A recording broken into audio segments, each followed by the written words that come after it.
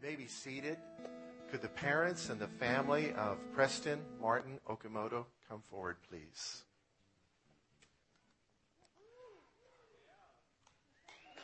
If the elders and wives could join us. Paul and Summer, do you promise in the presence of God, your friends and family, and this church body to do your best to instill in your child the values and teachings that will lead him to a personal relationship with Jesus Christ?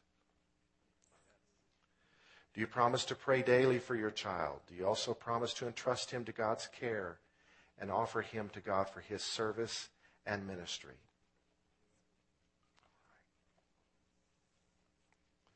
Father, we just thank you so much for blessing Paul and Summer with a man-child, a baby boy, Lord. Thank you for blessing Yvette and I with a grandson, and Zane and Jamie with a nephew. Father, we just lay hands on him, dedicate him to you, Lord.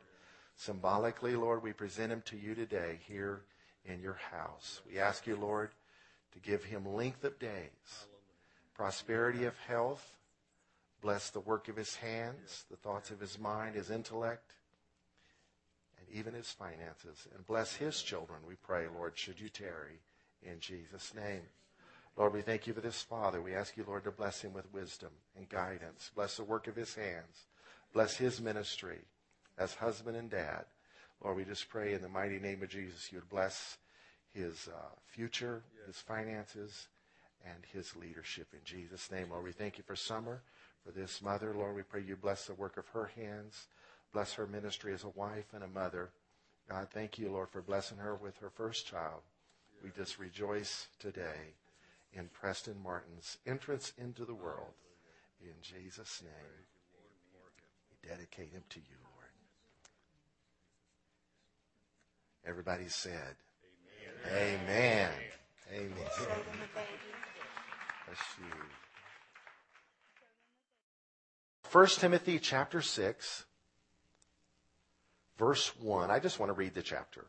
Let's just read it. Let as many bondservants as are under the yoke count their own masters worthy of all honor, so that the name of God and his doctrine or his teaching may not be blasphemed.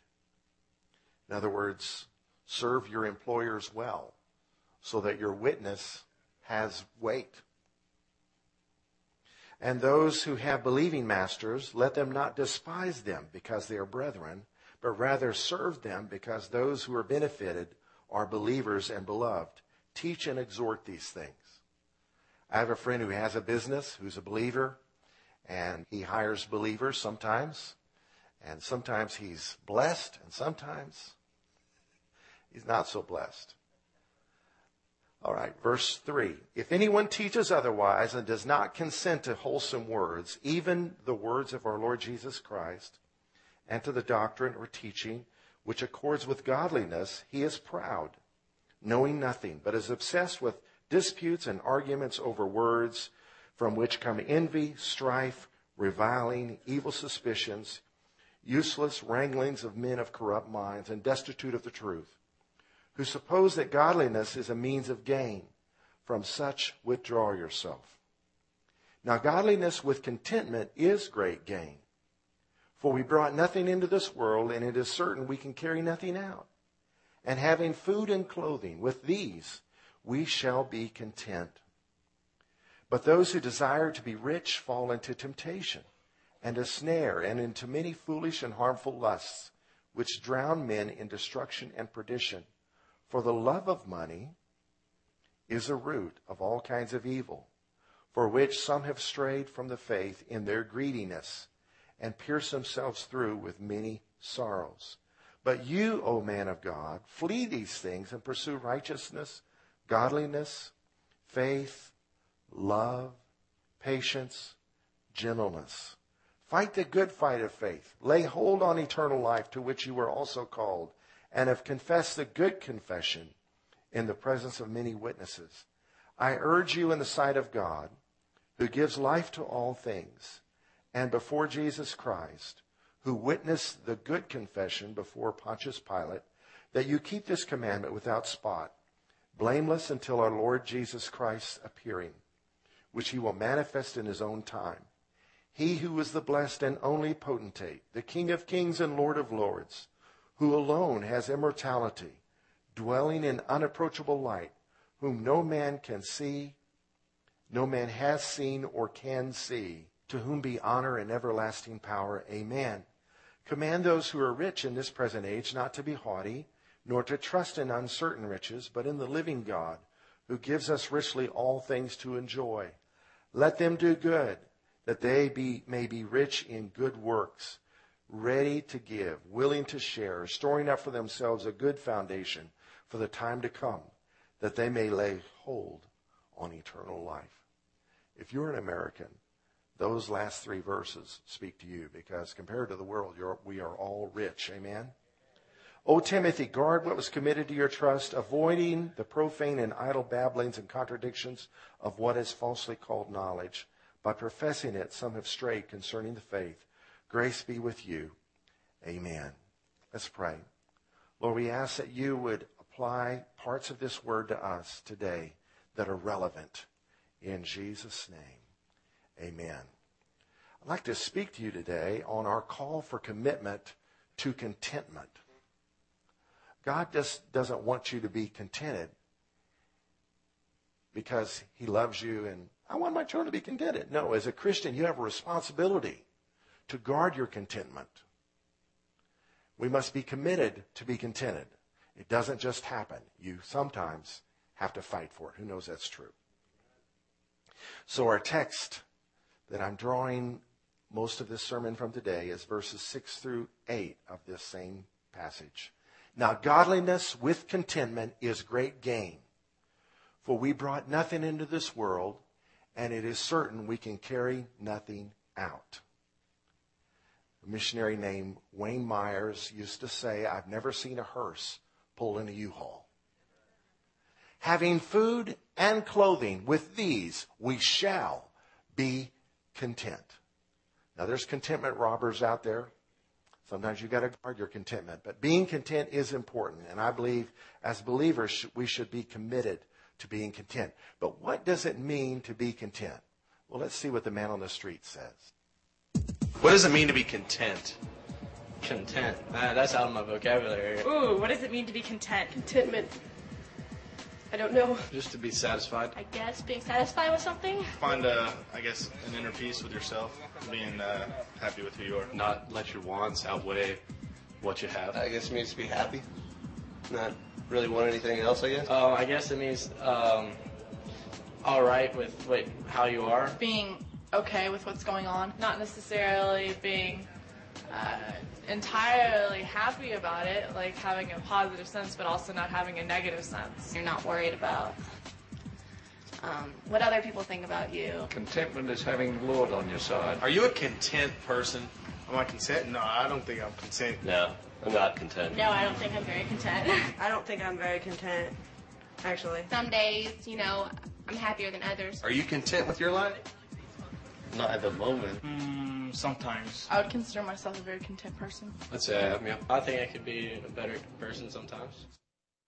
What does it mean to be content?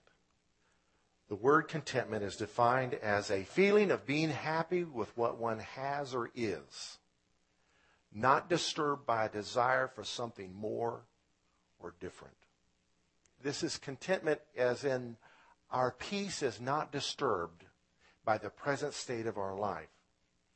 You can be in prison and be content if you know that God is on your side, the story's not over, and all things are going to work out for good.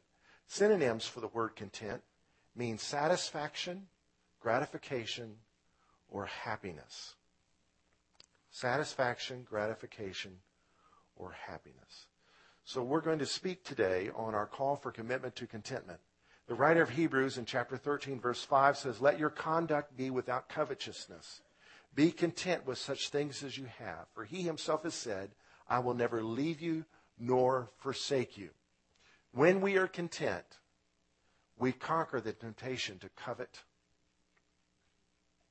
We are in a state of knowing we are blessed. And we know future blessings are coming. I mean, God has a track record in our lives. The story's not over.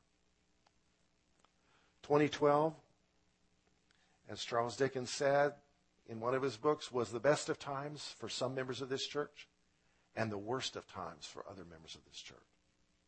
And so it's my desire in this sermon to prepare us for 2013 to learn how to walk in contentment when things are great by having our contentment not dependent on temporary pleasures, but on the eternal.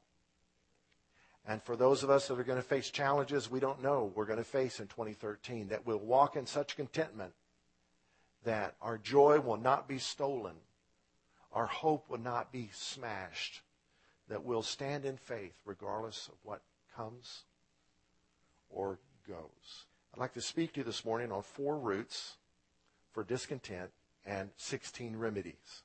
We'll look at each root and 4 remedies to it. Please don't think, oh my God, I'm going to come out of here with a list of 16 things I have to do. No, one of these things can change your life. And I'm coming at you 16 different ways in an attempt to help somebody. The number 1 root for discontent is unthankfulness. That is, not appreciating our blessings. This is a sin. We are to enter into his gates with thanksgiving and into his courts with praise. Being thankful is foreign to a lot of people in the world. Our holiday Thanksgiving is being called by many Turkey Day. Just completely lost its meaning.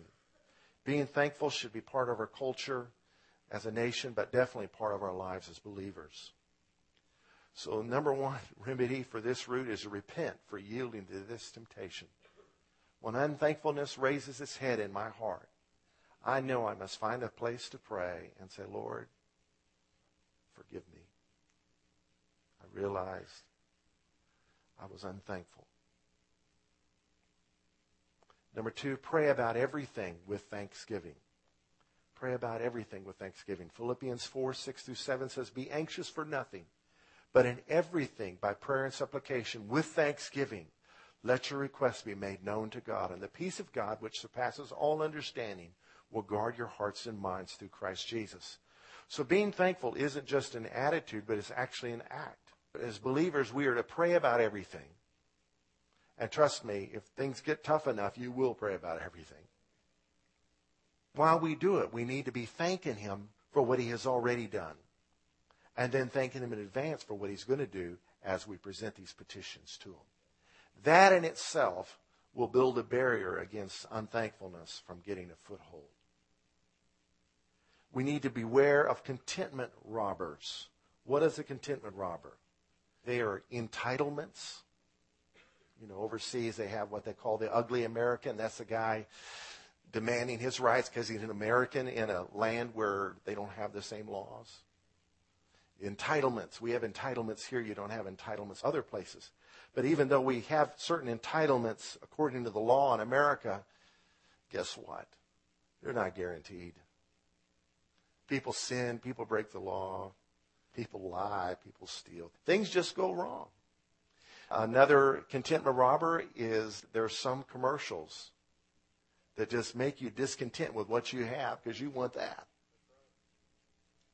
Whether they intend on it or not is not my point of pointing things out here today. But if they can get you to compare yourself, they can rob your contentment. And so the promise of contentment, like the carrot on the end of the stick that keeps the mule pulling the plow, will have you in debt before you know it if you don't watch it. Oh my gosh, the weather is so bad today. I'm so mad. It's my birthday. It rained all day. It's freezing cold. Oh my gosh, I had to wear a jacket. Just because Max Cool has a bigger car than me doesn't mean he can cut me off the freeway. What is the world coming to? I spent $75 on my haircut and you didn't even notice. Now that money is wasted and I can never get it back. Next you probably won't even notice my new shoes. That tip was way too much. Now I'm practically broke. Gah! If I don't have money, I'm not going to be able to hang out with cool people anymore.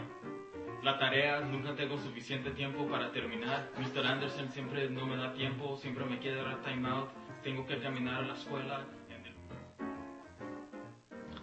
Church is only one day a week. The day I want to sleep in, and I have to get up at 8 o'clock. And the next thing you know, they'll be asking for 20%. Oh, pizza's done. I'm thinking of some other commercials like Have It Your Way. Build your own burger. Beware of contentment robbers. Make yourself a top 10 list of things to be thankful for. I have done this so many times in my life. I think everybody needs to do it at least once a year or once a month. Oprah Winfrey has, for years, had what she calls a gratitude journal, where every day she makes a list of 5 things to be thankful for and attributes it as a key to helping her take advantage of what she has and utilize it. You know, when you're not thankful for what you have, you won't enjoy what you have, and also you won't use what you have to its fullest potential. Not thankful for your car, you probably won't change the oil as often, you probably won't be a good steward of it. Unthankfulness just breeds more and more things to not be thankful for. More and more reasons to be unthankful. It's a sickness. So I have done this so many times in my life, and it has helped me. I've done it because I was depressed, maybe, something like that. But the result of it is it creates contentment. It just does. Not reasons to be content, but things to be thankful for. You may think you're at the bottom. You're not. There's a whole other series of stories below where you're at. So stop right where you are, get a hold of yourself, and begin to thank God where you're at. In everything, give thanks. In everything, give thanks. Number 2, another root for discontentment is unrealistic expectations, not embracing reality. Unrealistic expectations. A remedy to this is to allow yourself to enjoy what you have. Contentment has a key, and it's cherishing what we have and not what we want. When we cherish what we have rather than what we want, we will have contentment. There's something to be said for cherishing, appreciating. It's like another dimension of being thankful. Allow yourself to enjoy what you have. Well, I thought I would have more by this time in my life's history. Well, you don't. So maybe your expectations were unrealistic. Maybe the TV preacher lied to you. Maybe you got yourself in too much debt. The point is, you are where you are. Enjoy what you have. And who knows what creativity may come up in your heart from the Holy Spirit. Secondly, beware of making unwise comparisons. When we compare, it's not wise. Now that I've one arm, there's certain ways I have to adjust to doing certain things. Right away, she just started, doing stuff. She'd put stuff between her feet and, she hardly even, it didn't seem like she struggled that much. She took it really good, compared to, a lot of people, I think. A lot of times I would try things that I wouldn't be able to do. But I would just make sure to try them before I asked for help, and I wouldn't let people do it for me unless I gave it a shot. That was pretty cool. Little things like putting my hair up when it's hot out, and I have so many bathing suits, and I'm always choosing which one, and they always have to be tied, and I'm not the best person to tie them, so I usually get a friend or family to help me with that. She doesn't call it a handicap. I don't even know if I should use disability. So I realize I do get self-conscious sometimes, and when I see all these beautiful girls with perfect body, perfect everything, it's The way I deal with it is I know that beauty's not everything, and in your heart you can be beautiful, and just do your best to ignore the fact that you're not going to be perfect. Bethany lost her arm while surfing at the age of 13. And talk about being tempted to compare yourself to others. She's tempted every day, and yet She learned to surf again. She conquered her fear of the ocean. She's moving on with her life. She expected to have a life with, all of her limbs. But her expectation now has 3. But you know what? She's still here. She still has a life. So by learning to be thankful, she's practicing contentment. What an example that should encourage us all. 2 Corinthians 10:12 says, we dare not class ourselves or compare ourselves with those who commend themselves. But they measuring themselves by themselves and comparing themselves among themselves are not wise. When we do this, it'll do 2 things. One of 2 things. If we compare ourselves to others, it could generate pride, a better than attitude, or depression, a less than attitude, inferiority. You are who you are, and your life is what it is. And God is who he is, and we can be content in him no matter where we are in life. We can. The Bible promises it. So comparing ourselves to others just isn't wise. It's not good. We need to repent for rebelling against God's will. When I resent my life or resent people in my life, I'm rebelling against God. Those thoughts, those feelings, those hatreds, those resentments, those unforgiveness, those bitternesses are acts of rebellion. Embrace God's will, and he will bring you through. The whole blame game goes all the way back to the Garden of Eden. You know, did you eat of the tree I told you not to? The woman you gave me, she gave me to eat. Did you give him to eat? The devil made me do it. Always blame shifting.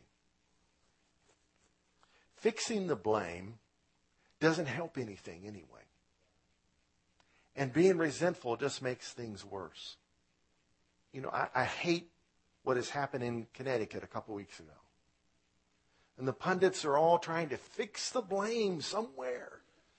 Fact is, our country needs God. We can't fix it. And fourthly, if you don't get any other point in this sermon, this one's probably the most important one. Pray about everything that bothers you.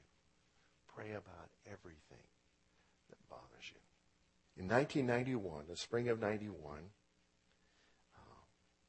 Yvette and I went through a traumatic experience, betrayed by some people very close to us and our family. And we were devastated. I was devastated. And I didn't know what betrayal was. I thought I was until it happened.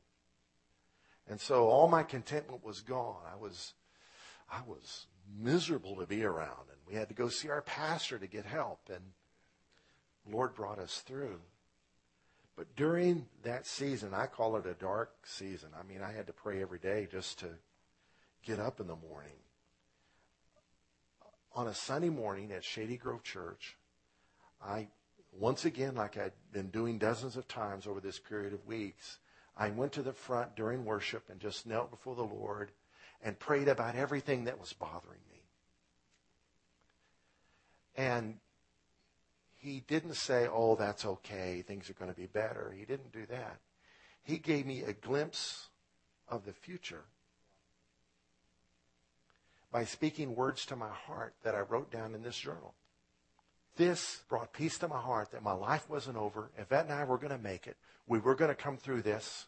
We were going to have a future. Just out of the blue, I wrote this down in my journal. These were the words. I want to speak to you about your grandchildren. And he spoke to me about 3 grandkids. One is going to be a missionary, a leader of the church in other nations, a founder of local churches, and an equipper of saints. One is going to be a pastor, a mighty man of God with a heart that burns for children, men, women, and for the next generation. Another is going to be mine, to use as I will, uniquely mine and uniquely used, a woman of God like no other. Other pleasures shall be your inheritance. So maybe there'll be other grandchildren. Just give up and let me live my life through you. Where your life is over is where mine begins. what I was going through was kind of a death to self, death to life the way I wanted it. And there came a fresh yielding to God.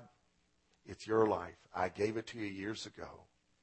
Whatever happens, I'm going to trust you. And the assurance of grandchildren helped. It just helped. It just did. It helped. I don't know what you're going through today, but your life is not over. You have a future. But you need to hear God tell you this. That's why it's so important to pray about everything. And while we're praying, to be silent before Him. And let Him bring to your remembrance things He's revealed to you in the past, or things to be thankful for that you didn't realize were so important. Or it could be a promise of your future or your great-grandkids. Who knows? But let your expectations be in Him and not in your will. Not my will, but thine be done. That is a model. Not my will, but yours be done. My will is that no one would ever sin against me or betray me. My will is that everything would go my way. My will is that I would have it my way. But that's not a realistic expectation. A realistic expectation. His will is going to be done ultimately. All things are going to work together for good to those who love God and are called according to His purpose. So no matter what it looks like, the story's not over. In the natural realm, the sun will go down. Will you lay up at night wondering, oh, is it going to rise again? Or if the sky is overcast, will you worry, will the skies be blue again? No. Same thing with your life. It's not over. You're just in a season. Number 3, another root of discontentment is unbelief. Can we say unbelief? Unbelief simply is not trusting God with our lives. We need to beware of being deceived. A deceptive thought is, if I have more, I'll be happy. If I have him, I'll be happy. If I have her, I'll be happy. If I have what I want, I'll be happy. Like a kid at the end of Christmas Day who's bored with his toys, making creative things out of the boxes the toys came in. That's how we are as humans. Beware of being deceived. Trust God with our lives. Put faith in your loving Father. He cares for us. Let's trust Him. Pray with your whole heart. Don't just read a prayer or say a prayer, but there's something about praying a prayer. The fervent prayer of a righteous man avails much. There's something about praying fervently with all your heart that opens yourself up to the Holy Spirit in new ways, where His grace can come and help you. We can come boldly to the throne of grace, Hebrews promises, and find grace to help in time of need, because we have a high priest who's touched with our infirmities. He knows what it's like to be human. He became one. It's what Christmas is all about. So pray to Him with your whole heart and repent for a lack of trust. Hebrews 3:12 says, beware, brethren, lest there be in any of you an evil heart of unbelief in departing from the living God. Our unbelief distances us from a close walk with the Lord. Unbelief keeps us from fully trusting Him. Unbelief keeps us in a mode of thinking we have to help God out. Unbelief robs us of contentment. Fourthly, unpreparedness. This is coming at unrealistic expectations on another angle. Not being prepared for attacks, because we will be attacked. Tell your neighbor, you will be attacked. It just will happen from time to time. It will. Just like in the natural realm, our nation, if you go to the airport, is on guard at all times. It's a hassle. But for the assurance of our safety, we know we'll be attacked at some point when we're not expecting. We expect it. We're prepared. So when the attack comes, don't fall apart. Oh my goodness, I got attacked. Now, just because you had a flat tire on the way to work doesn't mean you're attacked, except for your thoughts. All right? Tires are flat because somebody left a tack out. I guess you could say I was attacked.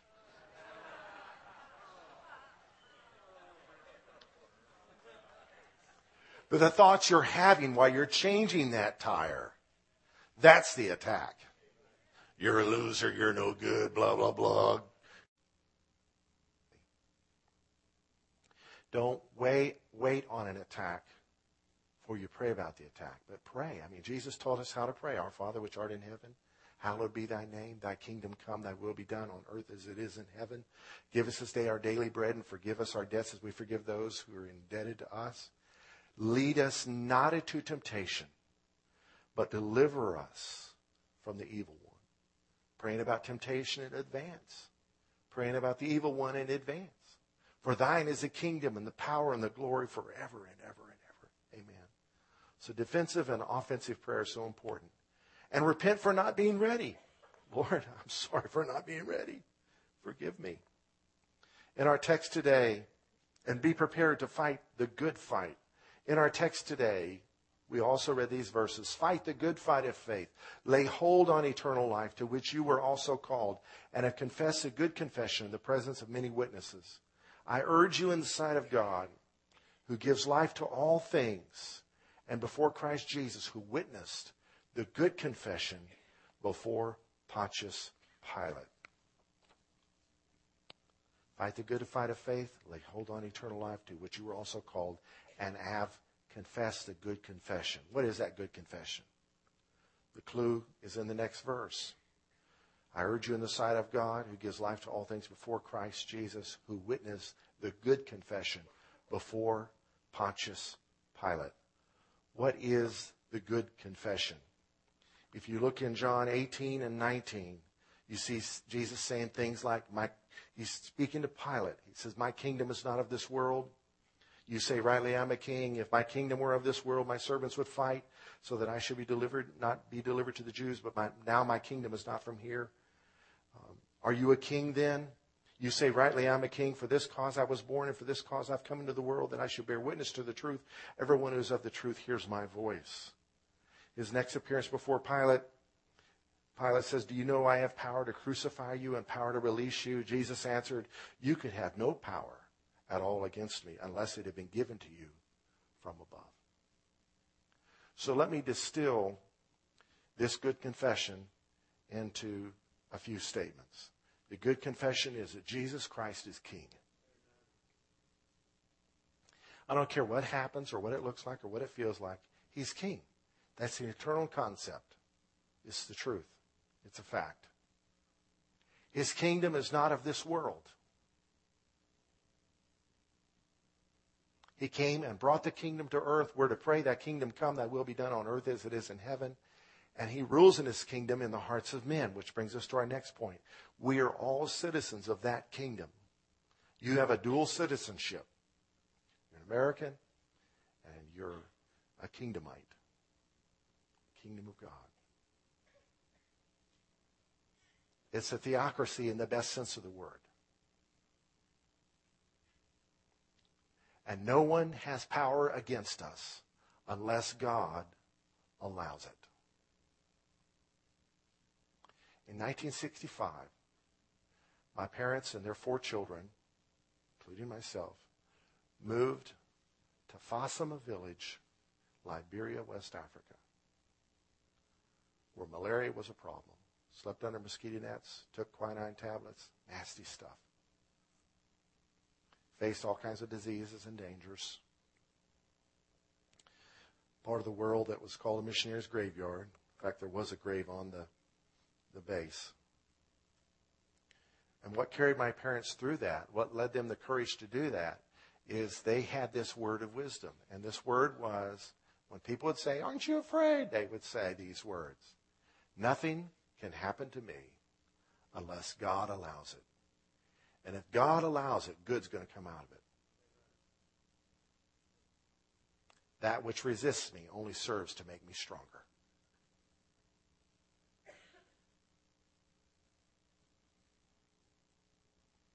Nothing can happen to us unless God allows it. Therefore, we can rest in his arms. Oh, I know you can blame things for, if you had done this better, or somebody had done that, or this hadn't happened, or that hadn't happened, this wouldn't happen. God's got it all under control. The story's not over. You're still here. You're still here. You have not been destroyed. You're still standing. Stand. Having done all to stand, Paul wrote, stand therefore. Can we stand? And can you lead us in stand? Father, we just thank you for your word. We ask you in the name of Jesus that you would help us to stand in contentment in spite of our circumstances. God, that we would be people of faith, hope, and love. People of courage and fearlessness and strong believing. Happy people, full of joy and contentment in you. Lord, we pray for those who are under their circumstances today. We pray, God, that you'd help them to stand up. And help us, Lord, not to condemn or correct, but help us, Lord, to come alongside our brothers and sisters, to lend a hand of encouragement in Jesus' name. Lord, I pray, Lord, for those people that need to make a list of things that they're thankful for daily or every so often. I pray, Lord, we not forget this principle in Jesus' name. Help us to stand and worship you in our circumstances. In Jesus' name, amen.